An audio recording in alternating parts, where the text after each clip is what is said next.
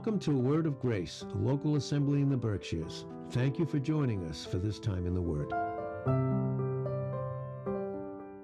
Romans 12:19, this is what it says. Dearly beloved, avenge not yourselves, but rather give place unto wrath. For it is written, vengeance is mine, I will repay, says the Lord. And remember, again, we said just a little while ago that this is the Apostle Paul, and he is quoting Deuteronomy 32, verse 35. So verse 20, it says, therefore, if your enemy hunger, feed him. Of course, that's possible apart from Christ in us, right? If he thirsts, give him drink. For in so doing you will heap coals of fire on his head. Be not overcome of evil, but overcome evil with good. And then in Romans 16:19 it says this. For your obedience is come abroad unto all. I am glad therefore in your behalf. But yet I would have you wise unto that which is good, and simple, or in other words, harmless, concerning evil. And then in 1 John 5,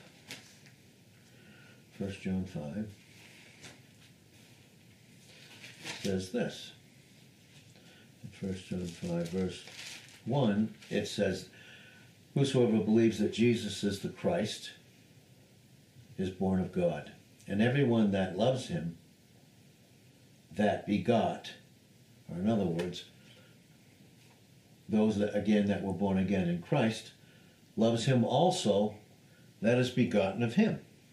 We're talking about love for one another in the family of God. And verse 2 says, by this we know that we love, see what it is? The children of God, right? When we love God and keep his commandments.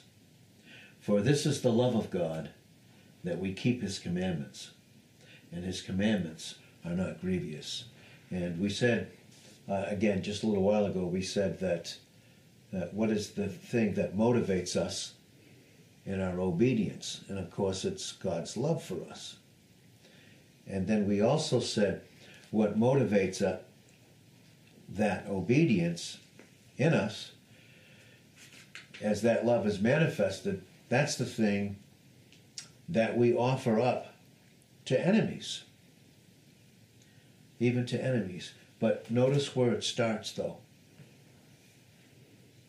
Where it starts is in the family of God. That's where it starts. Your love for one another. Right? So John 13, this is an awesome picture of love stooping, God coming down. Romans 12 also says this. This is another verse that just came to my mind also. Romans 12, verse 16 says this. Be of the same mind one toward another.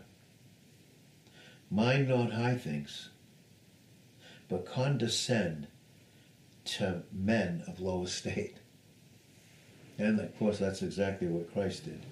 Be not wise in your own conceits. Recompense to no man evil for evil, in verse 17. But again, this picture in John 13 is quite a picture. This is, John 13 is, Jesus knows, and he's heading, and he knows that he has to depart out of this world to the Father. He knows that he's going to go to the cross, and then he's going to be crucified. And that all the sin question will be dealt with, and then all the sins of those that believe in him and receive him as the substitute will be dealt with. Then he knows that he is going to rise from the dead, and then he's going to ascend into heaven. So this is the message that he is giving them. And it's very interesting too. In a sense, he's giving them as his, this message. Whereas you see in John chapter 17, another great expression of the intensity of the love between the Father and the Son. He's giving that message, his prayer, to his Father. So he's doing two things. He's giving us his going away message, and he knows he's going to face. He's facing the cross, and he's going to go. That's the way to his Father, is through the cross.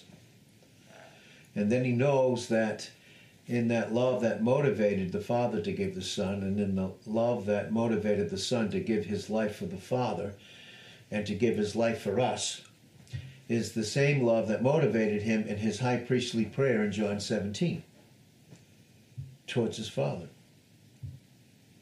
So, but in his parting prayer, we see here in verse 1, it says, now, before the feast of the Passover, remember the feast of the Passover, that's a celebration of what was accomplished in type. Well, he was going to accomplish that very thing. The type that was in Exodus, the 12th chapter. And you'll see in those first 16 verses, especially verses 1 through 13, you see that was in type, the Passover, where the blood would be shed, those that would be inside, and the blood would be sprinkled on the two side posts and on the lintel, and then they would be inside feasting on the lamb, and the death angel would pass by. And this is what Christ was headed to complete that. That's why we say all types and all prophecy are fulfilled in him. So now it says, now therefore, before the feast of the Passover, when Jesus knew that his hour was come, and that he should depart out of this world unto the Father. Look at what it says, having loved his own, which were in the world, he loved them unto the end. And supper being ended, the devil having now put into the heart of Judas Iscariot, Simon's son, to betray him, and he knows all of this, he's very well aware of all of this. He knows what's going to happen. He knows he's going to go to the cross. He knows that Simon, the pilferer, he held the purse, and he was always complaining about who would, like when Mary wasted all of that alabaster box. Well, the reason he was so upset about that was he was the pilferer. That was more money in the purse that he could take. That's the truth. But Christ knew that the whole time. And so what was on his mind? He's going to face the cross. He knows to get to the Father what he's going to go through. Mm-hmm. And he knows that one of his disciples, those that are close and around him all the time, is going to betray him. And then in verse 3, Jesus, knowing that the Father had given all things into his hands, and that he was come from God, right? The greatest love, he was come from God. And the greatest love was going to go back to God and went to God. The greatest love had to come out from God simply because man could not go into God because of the ruined condition that we were in. So the love of God, Jesus Christ, came out from God by himself. He could be the only one that could come out from God. But he knew that he was going to go back to God and bring so many others back with him. And then it says he rose from supper. He rose from supper. He rose from having communion with them. Can you imagine? God and humanity God, deity, and perfect humanity. Humanity like we have, but sinless. And he's having communion with him. And just like he does every time, we want to do it again here, but just like when we do, that's what he's doing. He's having it with us. Because we've said before in Hebrews 2:11, both he that sanctifies makes holy, and them that are sanctified, those that are holy, are all of one. And he's not ashamed to call us brethren. In other words, he recognizes the life that he's given us, that is his life is in us. It's one. So he has communion. And after that, it says he laid aside his garments. And of course, this is a picture of Jesus Christ as he lays aside the outward manifestation of deity. I mean, it's just, when you think about it, if you want to know what that's like, if you want to have a picture of that, then picture Isaiah, the 6th chapter. Because when Isaiah is saying, when he's moaning over the fact that he's going to lose, that, King Uzziah died. You imagine having a king for 51 years. He died. And Isaiah, being the patriot that he was, and so for Israel with all of its hopes and dreams and all of those promises and all of those covenants, the unconditional ones that were guaranteed by God. Now, Uzziah dies, and he says, and he was really low, and his view was earthly because of what was going on. But then God opened it and pulled back the scene of time, and he could see. He said, I saw him high and lifted up. That's a picture of Jesus Christ in his pre-incarnate state. And he laid aside what those angels, those seraphim, seraph burners, that's what it means in the Hebrew, burners, in other words, reflecting just the glory that he was near, that they were near him. And they were unfallen. And we've said before, 2 wings covered their face. They're unfallen, but in the presence of the glory of Christ, they're covering their face. And 2 wings, they cover their feet, which speaks of unbelievable humility in an unfallen state. 2 wings cover their feet. And it says with 2 wings they flew, meaning they were ready instantly to obey him instantly, whatever his command was. He laid aside his garments. That's what that means. The visible outward manifestation. That's why when Jesus said in his high priestly prayer to his Father, in John 17, verse 4, I have finished the work on the earth. Even before he went to the cross, he said, I've finished the work on the earth. I've glorified you. And then he said in verse 5, now glorify me with the glory that I had with you before. And what he's saying with that is the manifestation of that now in humanity, in his perfect humanity. So he laid aside his garments and took a towel, and that's when he put on humanity. Because in John 1, verse 1, in the beginning, the Word, and the Word with God, and the Word, God.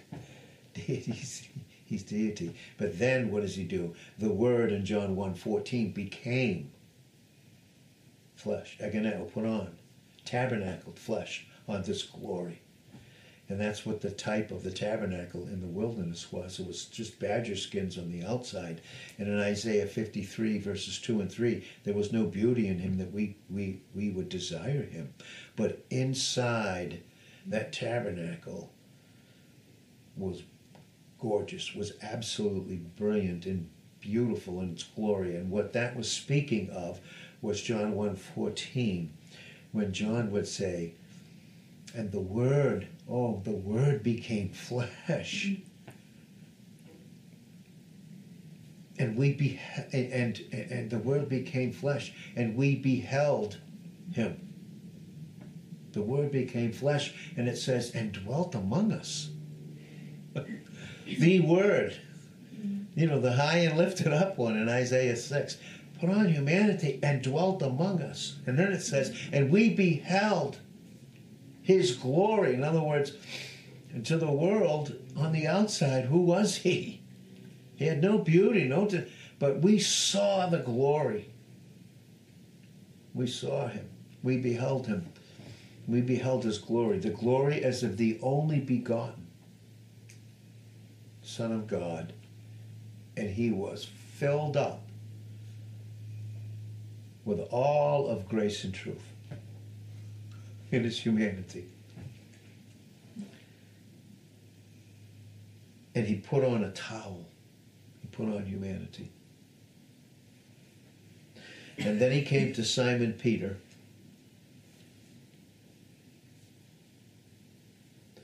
Well, he girded himself, and after that, it says, he poured water into a basin and began to wash the disciples' feet. Do you think he knew that they were all going to forsake him, being God? And they did. In Matthew 26, verse 56, it says they all forsook him. Of course, and then Peter in Matthew 26, 58 followed him on a hill far off. And one of these times we can speak on that, but that hill was self-preservation. I'm going to say just enough for me. I can't go all the way with him. Mm-hmm. But out of all of them, he was still following him afar, watching the whole crucifixion, watching everything. Of course, and that's when Jesus' eyes met him. So they were leading him away in Luke 22, verse 61. And those eyes of love looked at him, and that's when it says Peter, in Matthew 26, verse 75, it says he went out and he wept bitterly. Because that love of, that look of love that Christ gave him. He knew they were going to forsake him. But he began to wash the disciples' feet and to wipe them with the towel wherewith he was girded. And then came he to Simon Peter. Very interesting. And then Peter, Peter, said unto him, Lord. It's crazy, right? Do you wash my feet also? Then Jesus answered and said unto him, what I do, you don't know right now. You're not experiencing what I'm about to do. But you will know after. It's going to take you a little bit, but you're going to know. And Peter said unto him, you will never wash my feet. Jesus answered him, if I wash, you know, if I don't wash your feet, you can't have part with me. In other words, you can't have fellowship with me. Mm-hmm. And Simon Peter said unto him, Lord, not my feet only, but also my hands and my head. And Jesus said unto him, he that is washed need not except to wash his feet, but is clean every whit, and you are clean, but not all. Of course, he's referring to not all as obviously Judas. In other words, in terms of salvation.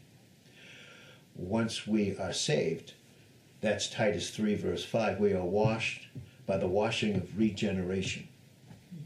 We've been saved thoroughly, the whole body washed. But while we walk on the earth, our feet, which speaks of our walk, our behavior, our conduct, makes contact with the earth, and we fail and we sin, and our feet get dirty, and that's 1 John 1:9, what Jesus is teaching him here. If you confess your sin, he's faithful and just to forgive you your sins. He'll cleanse your feet so that you can fellowship with him again. If you confess your sin, he's faithful and just to forgive you your sin, of course, and to cleanse you from all unrighteousness. So that you and 1 John and I and all of us in 1 John 1:3 can fellowship continually with him. And so that's inhibiting the fellowship, or in other words, from you and I receiving the depth of his intimate love that we spoke about on Sunday, can continue in your life.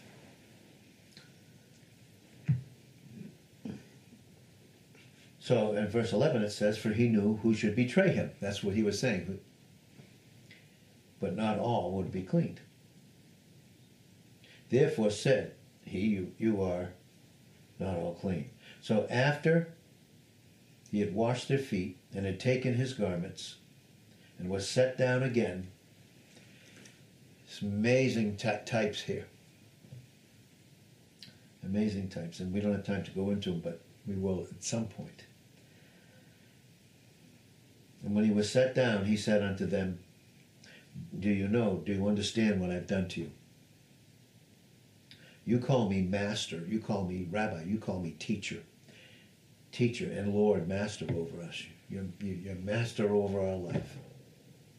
And you say, well, for so I am. You call me master and Lord. You call me your loving authority. That's why we always teach no man is our authority. Christ is our authority, period. Now, he's given us authority, like he's given a pastor to have authority to preach the word, of course, so that we all can know and function in his authority. And that authority, obviously, is that great love.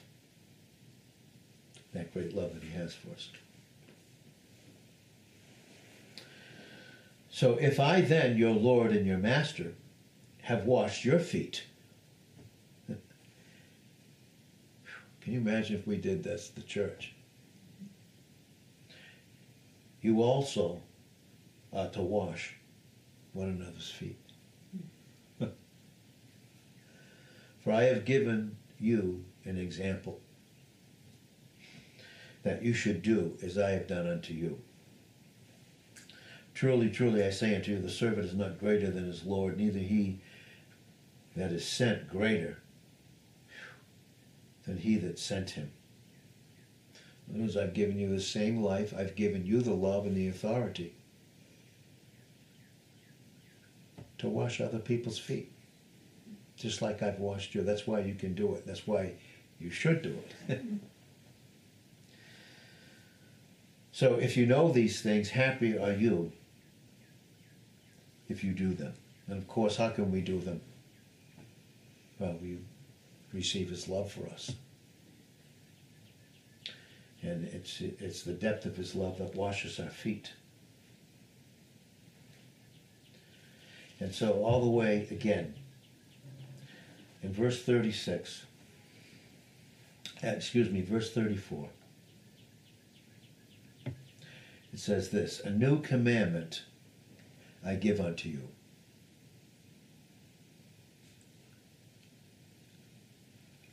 Not like the old commandments, because the old commandments never gave us anything. Mm-hmm. It didn't give us an object that loved us and dealt with the law on our behalf. See, the law, this is what I was going to speak on tonight, but someone changed my message. But, well, God used someone to change it, I should say. See, but the law never died. The law never died. It's never, ever died. The law never died. But the reality is this, that through Christ we died to it. That's the reality of it. That's why it says that the law is not made for the righteous. But then it goes on and lists a whole list of sins and things that happen, which the law will very much point out. But thank God we are not under the law. We don't have anything to do with it. So, but we do have a new commandment. We have this new commandment, and he says this, I give unto you. He can give us this commandment because his love has fulfilled it. Totally unlike Exodus 23-17. Those 10 commandments with those over 613 statutes and ordinances that go along with it. This new commandment that I've given unto you, he says, and I give it, right? And that's what love always does, doesn't it? It gives. I give unto you. What a commandment, huh? What a privilege. I give unto you, that you love one another, as I have loved you, that you also love one another. Because by this all know that you are my disciples. You are my Mathetes. You are my well-disciplined learners about the intimate love that I've imparted to you. You know how to experience the truth of all the scriptures that I've fulfilled in my love to my Father and my love for you. You know how to do that. And by this love flowing in and through you, all will know that you are one with me, the teacher and the pupil. You're one with me. And the same life that I impart through the teaching of who I am is yours. And that life and that love that is given to you gives you authority to love them just like I've loved you. And that love has already fulfilled it. And it's something I give unto you. And Jesus was teaching them very, very, very graphically what he had accomplished, and being the lamb that was slain before the foundation of the earth in Revelations 5, verse 6. Revelations 13, verse 8. And he was a freshly slain lamb in Revelations 5, verse 6. But he was showing them in type exactly what he was going to accomplish in time. And that's why it says this in Romans 12. This is what it says in Romans 12. And also 12:16 of Romans. To be of the same mind one towards another. Mind not high things, but condescend to men of low estate. Who did that? Who left the throne? In Isaiah, the 6th chapter, who put on humanity, laid aside his garments, the outward display of God and all of his glory, laid it aside, and that's what Philippians 2 reveals. Philippians 2 says, let this mind be in you, which was also in Christ Jesus, who being in the form of God, he was very God. Bad translation in the King James.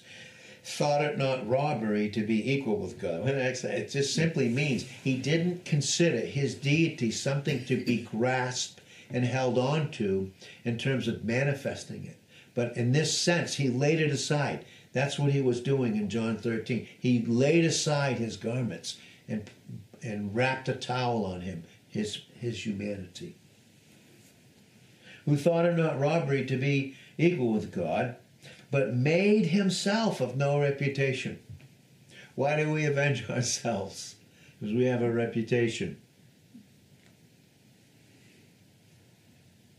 And took upon him the form of a servant. Matthew 20:28, Mark 10, verse 45. He came not to be ministered. Imagine entering into whatever we enter into. He came not to be ministered unto, but to minister and to give his life a ransom for many. But made himself of no reputation, and took upon him the form of a servant, and was made in the likeness of men. True flesh.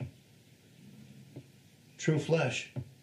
Not sarkikos, but sarkinos. Flesh like we have, but not sin in flesh. That's why, of course, he was never tempted like we were, ever. And was made in the likeness of men. Flesh and blood just like us, without a sin nature, but just like us. Could feel pain, could cry, emotions. knows what it would be like to be rejected, to be misunderstood, to be hated. Going through all of that, knowing he's going to be betrayed, knowing he's going to go to the cross, and he wants to speak to them in John 13 and show them something before he goes. Because he wanted his life to be manifested in us so we could fellowship with him, but then that life to be revealed to others. And being found in fashion as a man. We're talking God and a man, right? He humbled himself. Wow. And became obedient unto death. Even the death of the cross. One of these times we'll explain the cross.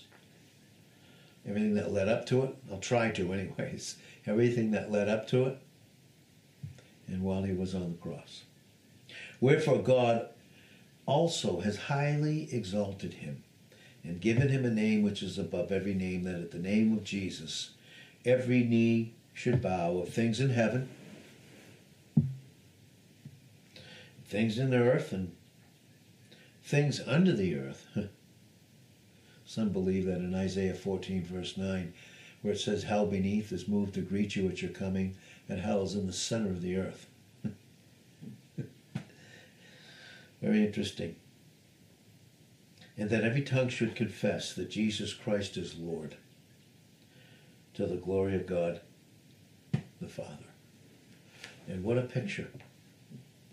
What a picture that is when he says that. To be of Romans 12:16, this is what Paul's saying, be of the same mind one toward another. Mind not high things, but condescend to men of low estate. Be not wise in your own conceits. And then in Romans 16, verse 19, we'll close with this again, that we read in the beginning. We'll watch the correlation. For your obedience is come abroad, has been manifest unto all. Your obedience is manifested, he said, unto all. And that's what he was saying. A new commandment. Remember we said in 1 John 5:2, right? Remember what we read there in 1 John 5. We'll read them one more time here in 1 John 5. And this is what it says. By this we know that we love the children of God, when we love God and keep his commandments. Right? And this new commandment that he's given unto you, that you love one another as I have loved you, that you also love one another. And by this all know. It'll be manifest unto all. Your obedience will be made manifest unto all. And what he's saying is, I am glad on your behalf, because what a fellowship that you have with him. As he is loving you and you're loving him, and he is loving them in and through you. And then you're able to heap those coals of fire, the fire of God's love, on them. So, Father, we thank you for this impromptu little time we've had in the Word. We just thank you for all the types that are in the Word, how much there is to learn, how much there is to receive. In John 13, in Romans 12, in Romans 16, in 1 John 5, in Philippians 2, in all these beautiful correlations in Isaiah, the 6th chapter, and how they so beautifully correlate and find their perfect place in the fulfillment of who Christ is and what he's accomplished in his so great love for us, in us, for all. In Jesus' name, amen. Thank you for listening in. We hope you were blessed and God was glorified. Feel free to go to our website at awordofgrace.org for daily posts and teachings.